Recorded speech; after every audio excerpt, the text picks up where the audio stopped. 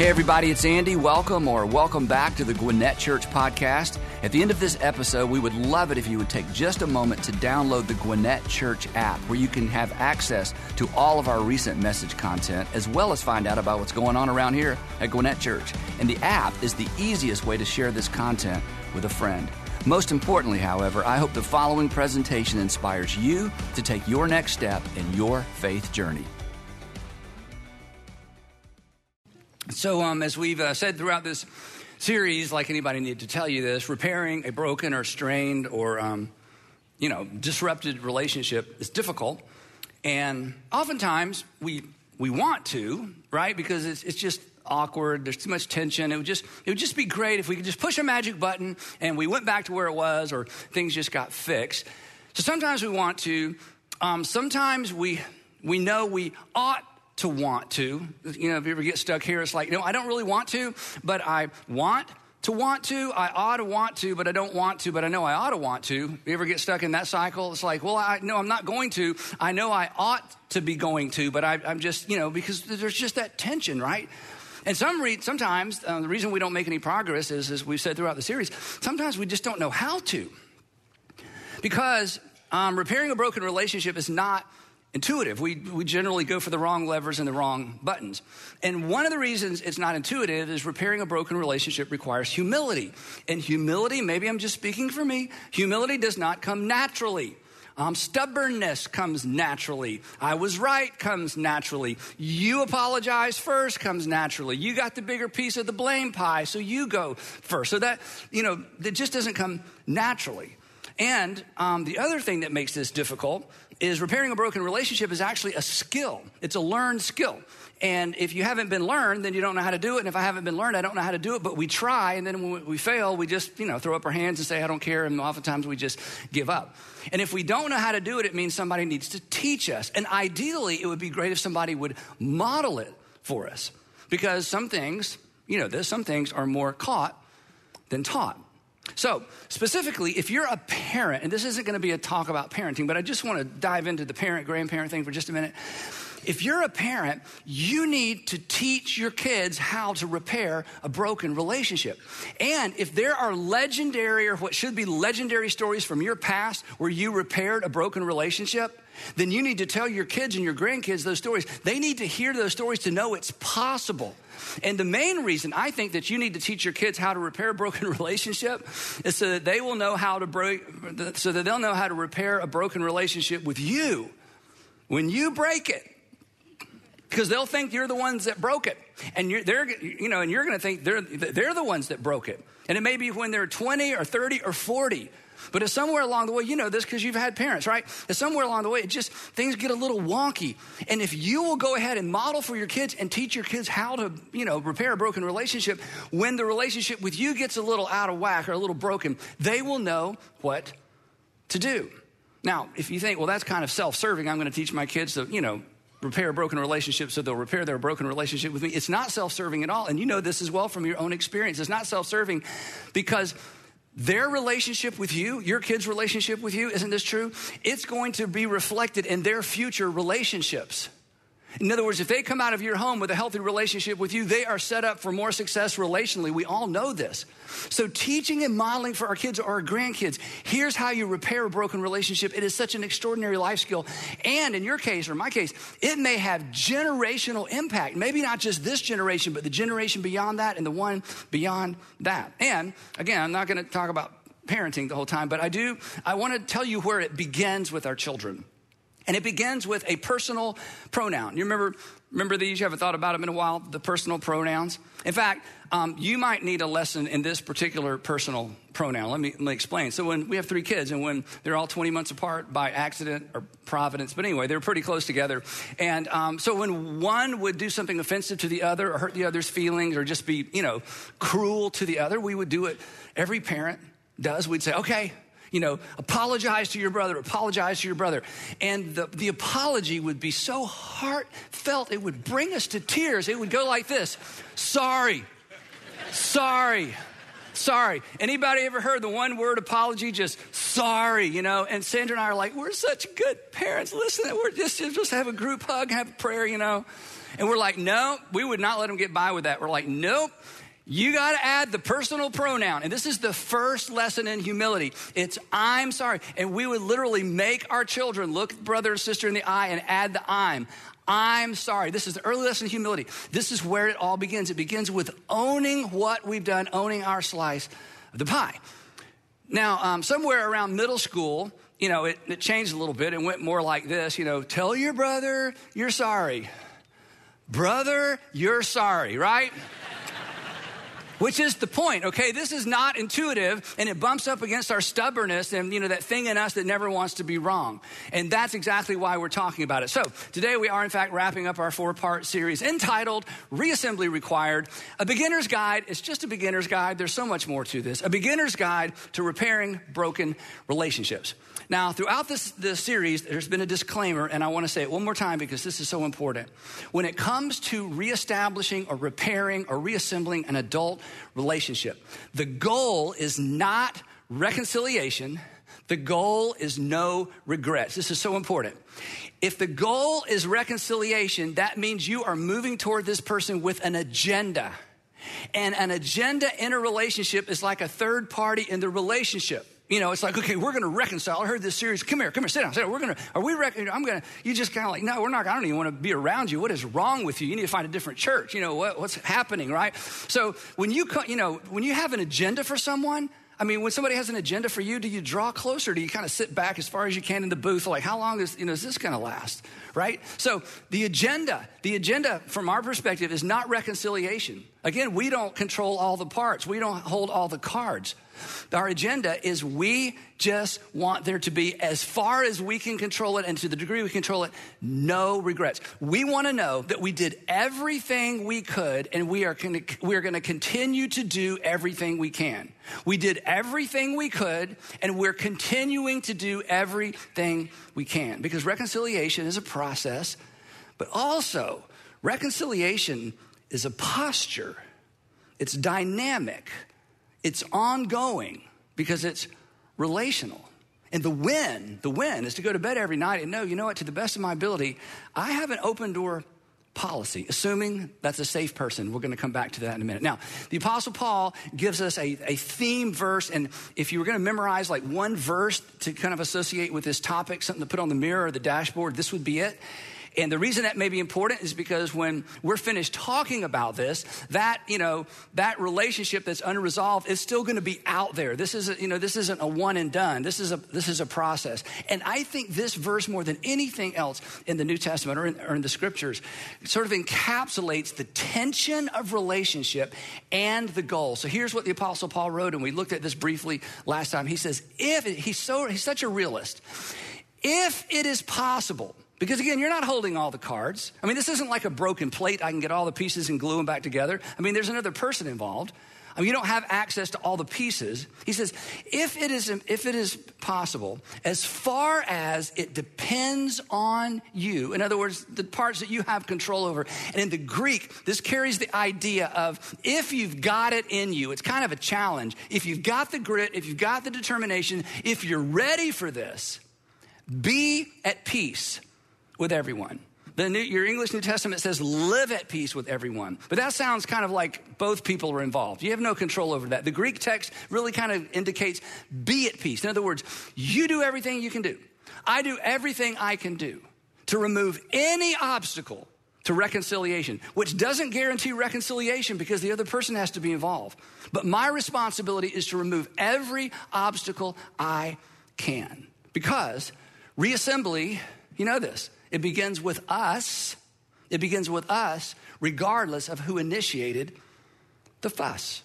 Now, we've said throughout the series, reassembling a relationship requires 4 decisions on our part. We've talked about 2. I'll review the first 2 real quick, and then we're going to jump into number 3 and 4. The first decision was simply this: I will get back to, not get back at. I will get back to, not get back at. I am taking retribution off the table. There is no payback. This is get back to. Just like your Father in heaven. In fact, if you're not a Christian or not a religious person, some of this content will be helpful. I hope you found it helpful, or I hope you find today helpful. But if you're a Jesus follower, not just a believer, but somebody who wakes up every day and to the best of our ability says, Jesus, I want to follow you. If you're a Jesus follower, then we are to do for others what God through Christ has done for us. And do you know what he did for us?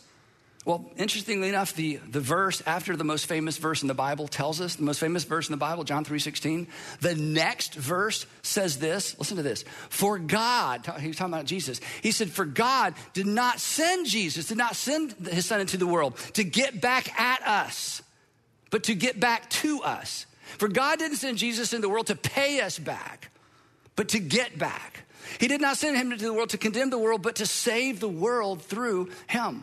He came to rescue us in spite of our behavior. He came to rescue and to establish a relationship in spite of the fact that we've been resisting the relationship all along. And then Jesus comes along and he says, follow me.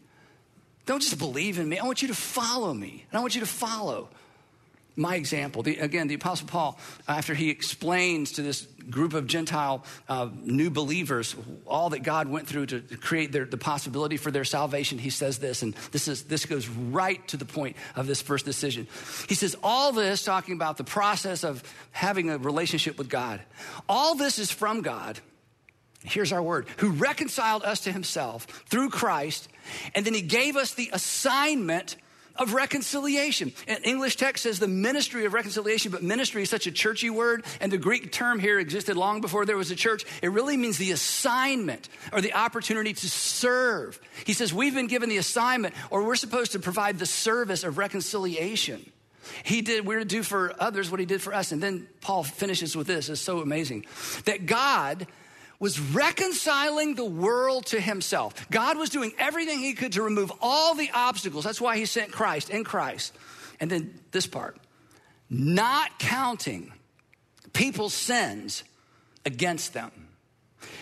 Because God knew what we know that's easy to forget and that we want to forget. That if I'm going to reconcile with you, at some point along the way, I have to quit counting your sin against you. I've got to take whatever you did to me and I've got to get it out of the equation, or we are never going to reconcile. And the point of the gospel, the reason we gather and worship is because God took it upon himself to take the main obstacle that stood in the way of reconciling with us, and he moved it out of the way before we even knew about it. That while we were still sinners, Christ died for us. And when Paul wrote that, this was like, hey, Paul was thinking, while I was still alive, I'm in Tarsus and way over in Jerusalem, my Savior died for me. I didn't even know about it. While I was literally still a sinner, hundreds of miles away, Messiah died for me, and I didn't even know about it. God removed the obstacle of my sin so that he could be reconciled to me. So do you know what this means? Look at this. He has committed to us the message of reconciliation. And again, if you're not a religious person, not a Christian, take the pieces and parts that you want. I can't say you need to do anything. I don't have any authority over you. Nobody left me in charge of your life. But if we're going to take what the Apostle Paul said seriously, if we're going to take what Jesus said seriously, we have been reconciled to God. That's the essence of our message. That's what it means to be a Jesus follower and a Christian.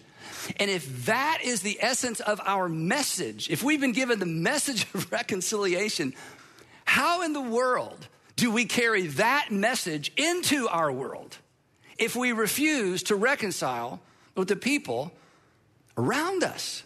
It takes us back to what Jesus said last week. Remember last week, not me, I wouldn't do it. He looked at us all, he said, if you don't do this, you're just hypocrites.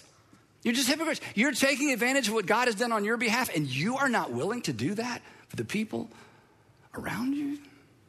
Second decision we've talked about is this one. This was last time. I won't spend much time on it. I will own my slice of the blame pie.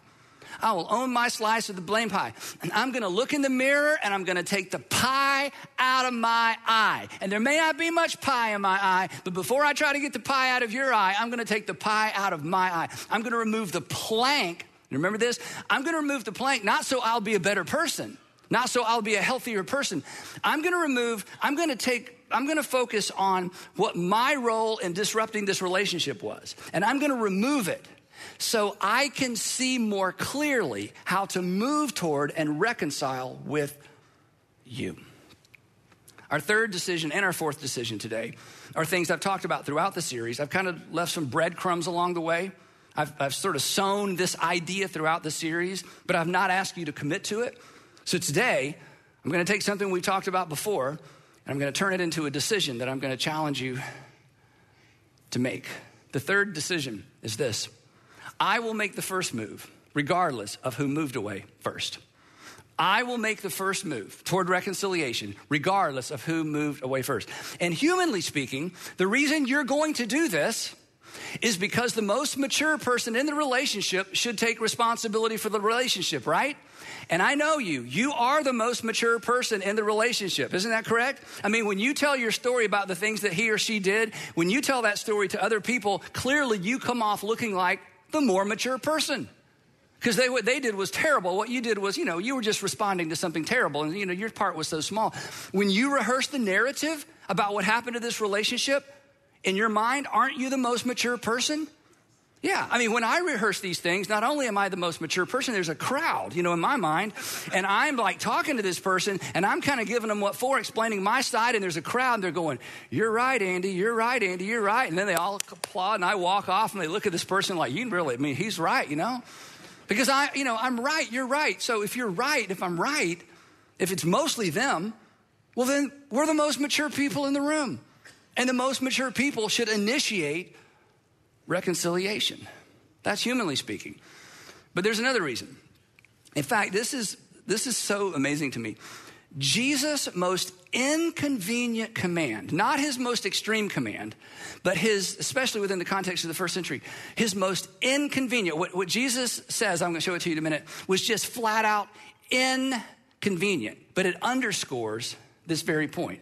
In fact, it's so inconvenient and it's so tied to first century Judean culture. When we read it in our New Testaments, we just kind of read right over it like, I'm not so sure. But what that means, but when Jesus said this, I feel confident everyone in his audience just gasped, like, what? Did he say what I think he said? It's like, okay, Jesus, okay, tell us a parable or something. You've got to be kidding. You want us to do what? But again, it's so tied to first century, Judean culture. It doesn't even, it doesn't even leave a mark on us. Here's what he said. He was teaching. He said, therefore, if you are offering your gift at the altar, and he's already lost us.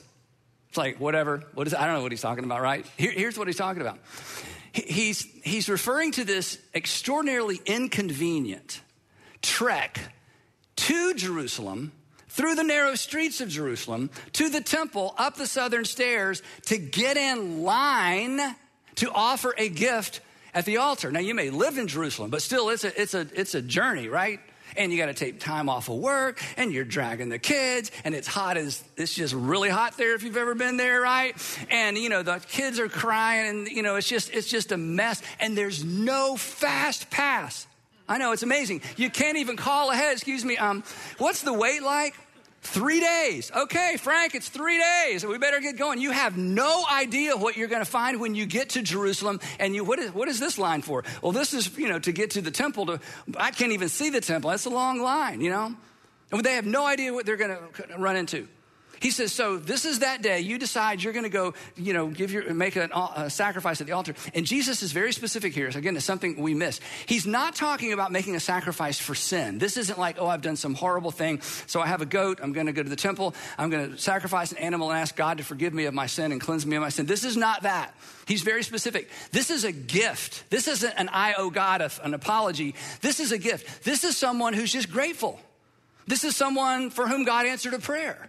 This is someone for whom, things worked out and they just want to go to the temple. So this is a really good person. This is a person who's kind of getting extra credit. I'm not just going to be grateful in my heart, 50 miles away. I'm going to make the long trek knowing God's saying, wow, they are really, really, really grateful. Look at all that they went through just to express their gratitude. So this is a gift. This is a voluntary sacrifice, expressing devotion to God. I just want to be closer to God. So he says, okay, so, therefore, if you are offering your gift at the altar, and when you get there, you remember that your brother or sister has something against you, and Jesus is so brilliant. He is intentionally ambiguous. He doesn't say what it is. He doesn't even say whose fault it is. He says, if you get there, or as you're arriving there, or maybe you found your place in line, and suddenly it comes to mind, oh yeah, we need to talk when I get back. I kind of left them hanging there, and I think she misunderstood what I said, and he's down there, and so, suddenly you remember there's an interrupted conversation. There's an unresolved conflict. Well, the way we think, the way Jesus' audience thought was this. Well, no problem. I'll deal with that later. I'm going to stand in line. I'm going to make my gift to God, let God know how grateful I am. Then, when I go home, I'll deal with that. Says compartmentalized, vertical religion, but not horizontal Jesus. Says internalized religion, where our whole faith is just completely internalized, but not real world. Earthy is the new holy Jesus. So to their shock and awe, he says, when that situation comes to mind, I want you to leave your gift there in front of the altar. Wait, did he say grieve? But he didn't say leave, did he say grieve? I think he said, what? You want us to leave it? Wait, like we're already there at the altar? Like we have, it's been days, maybe it's been hours, maybe, it's been a while. And we're finally all the way to the place where we're 1, 2, 3, 4, we're seventh in line, honey. Just seven more people. We're almost there. And then I remember this thing back at home. And I'm supposed to just leave my gift there? I mean, if I leave it there when I get back, it may not be there. When I get back, it may have wandered away. What do you mean just leave it there? And Jesus says, yeah. Because the reason you're shocked, the reason you're dismayed, the reason this is so inconvenient is because you have things out of order. You're still thinking like a religious person. You're still thinking like an internalized religious person. First, as in of first importance, as in more important than what you came to do. Go and be reconciled to them. Here's what they heard. Jesus. Wait, you want me to put them before God? And Jesus would say, no, this is how you put God first. This is how you put God first, by reconciling with those whom God loves. You put invisible God first by reconciling with your visible brother, brother-in-law, sister, that neighbor, the guy at work, the lady at work, and it wasn't a big deal, but you can tell, what you said wasn't. And he says, yeah, if you want to be right with God, you just get right and stay right with the people God loves. You put invisible God first by reconciling with the people around you. And then, if you want brownie points, you put God first by reconciling with your enemy. I mean, this was a complete category scramble for them, as it is for many of us. He said, don't want to leave you hanging. And then, once you've done that, come back. Maybe somebody will hold your place in line. Maybe they won't. And then you come and you offer your gift. To which we say in our modern world, okay, wait. Can't we just forgive them in our heads and believe in you in our heads? Can't we just kind of keep this all in our minds? Can't we just, I have forgiven them. I'm not going to have anything to do with them. I'm certainly not going to reach out, but I have forgiven them. So I forgave them in my mind and I believe in you in my heart. Isn't that enough? To which Jesus would say throughout the Gospels, well, if you want to be a believer, but not if you want to be a follower. And heads up, believers didn't change the world. Believers didn't shape Western civilization. It wasn't people who believed things that captured the imagination and the fascination of the Roman Empire. It was the followers. So if you're going to follow me, that means you have to do what I did. And at this point in his journey in the Gospels, he could have smiled and said, folks, I haven't done nothing yet. You just wait. Because not only has your heavenly Father come up with a plan to remove the obstacle of sin between you and your heavenly Father, I am the vehicle. And if you're lucky, and if you happen to be in Jerusalem that mid-morning, You'll have the opportunity that people from this point forward for thousands of years would long to come back and see, except they would probably turn their head. Because your heavenly Father is going to offer his son as a sacrifice for sin so that he no longer has to hold your sin against you. That's how far he's willing to go to reconcile with you. So get out of line and go reconcile with your brother and your sister. It seems like a really big price to pay, but not in comparison to the price that's about to be paid. And even if you don't go with me on down that way of thinking, that train of thought, just know this: your Father in heaven is glorified by your love for others on this earth. You can't just forgive them in your heart and believe in me in your head. Not if you're going to follow me. Internalized religion lets us off the hook, doesn't it? Read the Gospels. Neither Jesus nor his brother James, read his letter, had anything good to say about that approach to God. Jesus is actually inviting us. This is what's so powerful. He's actually inviting us to a better way of living that makes the world a better place to live. It's our way of teasing out or living out or walking out the essence of what we say we believe as Christians. That as God reconciled us to himself, we have the opportunity, the responsibility to do everything we can to reconcile others to ourselves. In fact, here's one way to think about it. Every time you pray, pray for yourself, pray for a friend, a neighbor, somebody's health, whatever it might be, your kids' grades, anytime you pray, do you know what you're doing? In fact, if you're not really even a religious person, but every once in a while you kind of shoot up a prayer, and you're not sure how it works, but you just kind of shoot up a prayer, you almost can't. In fact, I've told this before. I have a friend who used to be a pastor, and he's an atheist, and he admitted, and it wasn't a gotcha, it was just kind of funny. He'd prayed for so long in his life. He says, every once in a while I accidentally pray. Like, you just look up, it's like, oh my gosh, or something like, oh my somebody, or to whom it may concern. If there's anybody out there, help me. It's just kind of that, it's a human reaction to look up when we need help. We don't look down when we need help. We look up when we need help. Did you know, regardless of your theology or if you even have any, every time you pray, you are celebrating and you are leveraging the fact that God did not stop with forgiveness, that he went the extra step and reconciled you unto himself so that you can have a relationship with God. The reason you imagine or actually believe or are confident that God hears your prayers is because your heavenly Father forgave and reconciled. And every time we pray, we are leveraging, recognizing, and celebrating that fact. Which means in those moments, we're reminded, every time we pray, we're reminded that we've lost our right to just close the door on other people, roll up the welcome mat, pull up the drawbridge, throw up our hands, and say, I don't care. And if they're ever willing to come around, I'm around, but I'm not making any more effort.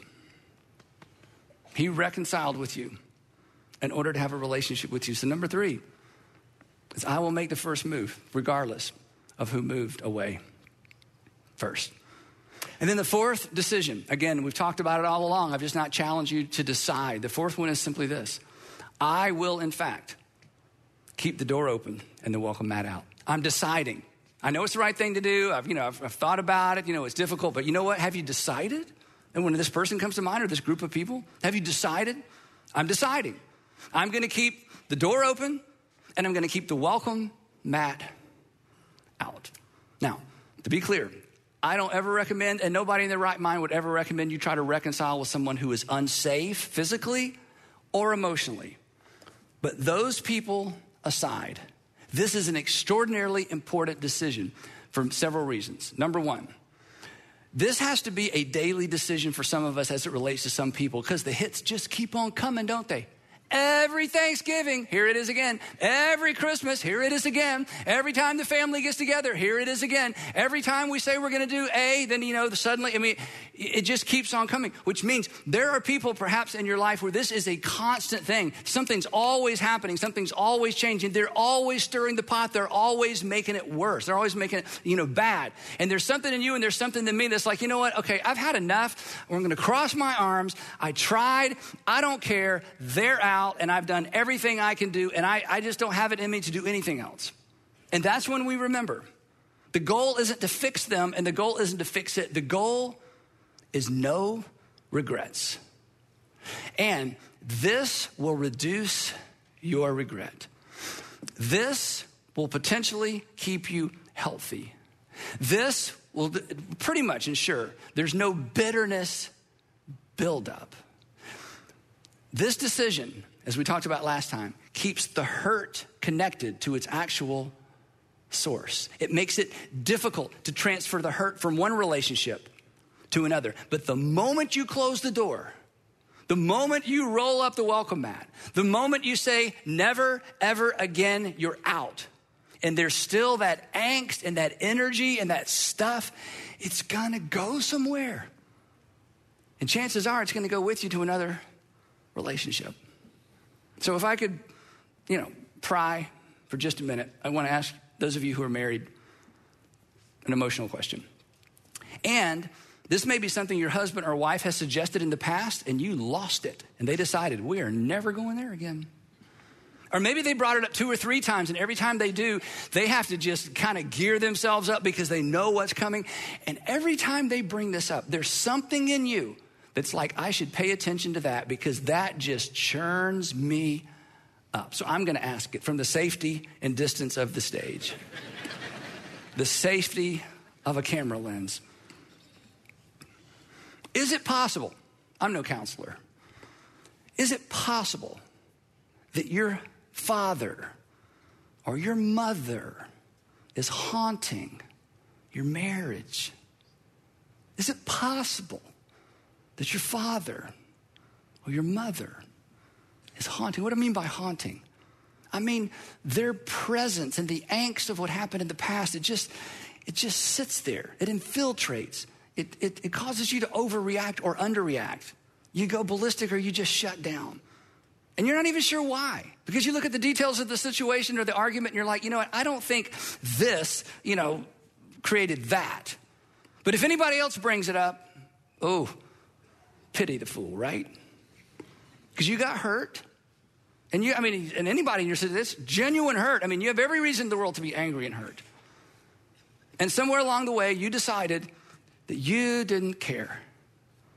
And when you decided you didn't care, you rolled up the welcome mat and you shut the door. And consequently, you didn't mean to do this. You became a carrier. Because when core relationships break, something in us breaks as well. And most of the time, we really don't know what to do, especially when we were young. And then we do the wrong things and perhaps make things worse. But now you know. And the reason I wanted to focus this on that is I want to challenge you to decide. Would you decide? No regrets. No regrets. I'm not going to get to the end. I'm not going to get to a funeral and wish I could go back. I'm not doing that. That's not going to be my story. You got to decide that's not going to be my story. I'm not going to wait till I get that call and go, I'm not, that's not going to be my story. You're not going to let that be your story. No regrets. I will get back to. I am not going to get back at. I will own my slice of the blame pie. It is so tiny. It is so insignificant. But you know what? I want to see that relationship clearly. And if there's anything in my eye keeping me from seeing clearly, I want it out. And I'm going to make the first move, even though I'm not the one that created the mess. I'm going to make the first move, even though I'm not the one that moved away, relationally speaking. And I'm going to keep that door open. And I'm going to keep that welcome mat out. And when I think it's too much, and when I think I've stretched as far as I can stretch, and when everything in me wants to close that door, I'm going to remember what my Father in heaven through Christ did for me. He does not count my sins against me in my relationship with him. So by his grace, I'm going to do for him, I'm going to do for her, and I'm going to do for them what through Christ my heavenly Father did for me. I'm going to keep the door open. No regret. Now, I want to take kind of a hard right turn for a minute. And I want to say something to those of you who are not Christians. You're not Jesus followers. Not religious, maybe a different religion. Used to be. Walked away from it. In fact, you're only listening or watching because, you're staying at someone's home and this is what they do, or they made you come to church. I understand that. And I'll say this too. I say this all the time. If I were to hear your story, I probably wouldn't be a Christian either. I mean, if I experienced what you experienced, so I'm not criticizing you at all. I want to end by extending an invitation directly to you. And the reason I want to extend this invitation specifically to those of you who might fall into that category is this. Often, not always, but often, a broken relationship is the catalyst for a broken faith. Oftentimes, a broken relationship, somewhere in the past or maybe currently, maybe a family member, maybe another Christian or a group of Christians, or a break with a relationship with a church. I don't know what your story is. But more often than not, a broken relationship is the catalyst for a broken faith. And I'll be honest, that's difficult to admit because you're smart and you know that those two things really are mutually exclusive, but it felt connected when it happened. And as difficult as it might be for you, it could be that those dots are actually connected because more often than not, they are. So as much as I hope that you'll reconcile with your brother and your sister, and as much as I hope that you'll reconcile with your prodigal son or your prodigal daughter or your prodigal father or that friend next door or that neighbor or that person at work, and it wasn't a big thing, it was a little thing, and as much as I hope that you'll take those steps and make these decisions, I want to urge you and plead with you and invite you to be reconciled to God, to be reconciled to your Father in heaven. The Apostle Paul, he was so direct to brand new Christians in Corinth. Listen to how he said it. This is where I got the words. He says, we implore you, we beg of you on Christ's behalf, because of what Christ has done for you, be reconciled to God. Be reconciled to God. I know your story, he would say. I've heard your story. I was there for your story. I get it. You have every reason in the world. But be reconciled to God, who removed all the obstacles and went looking for you.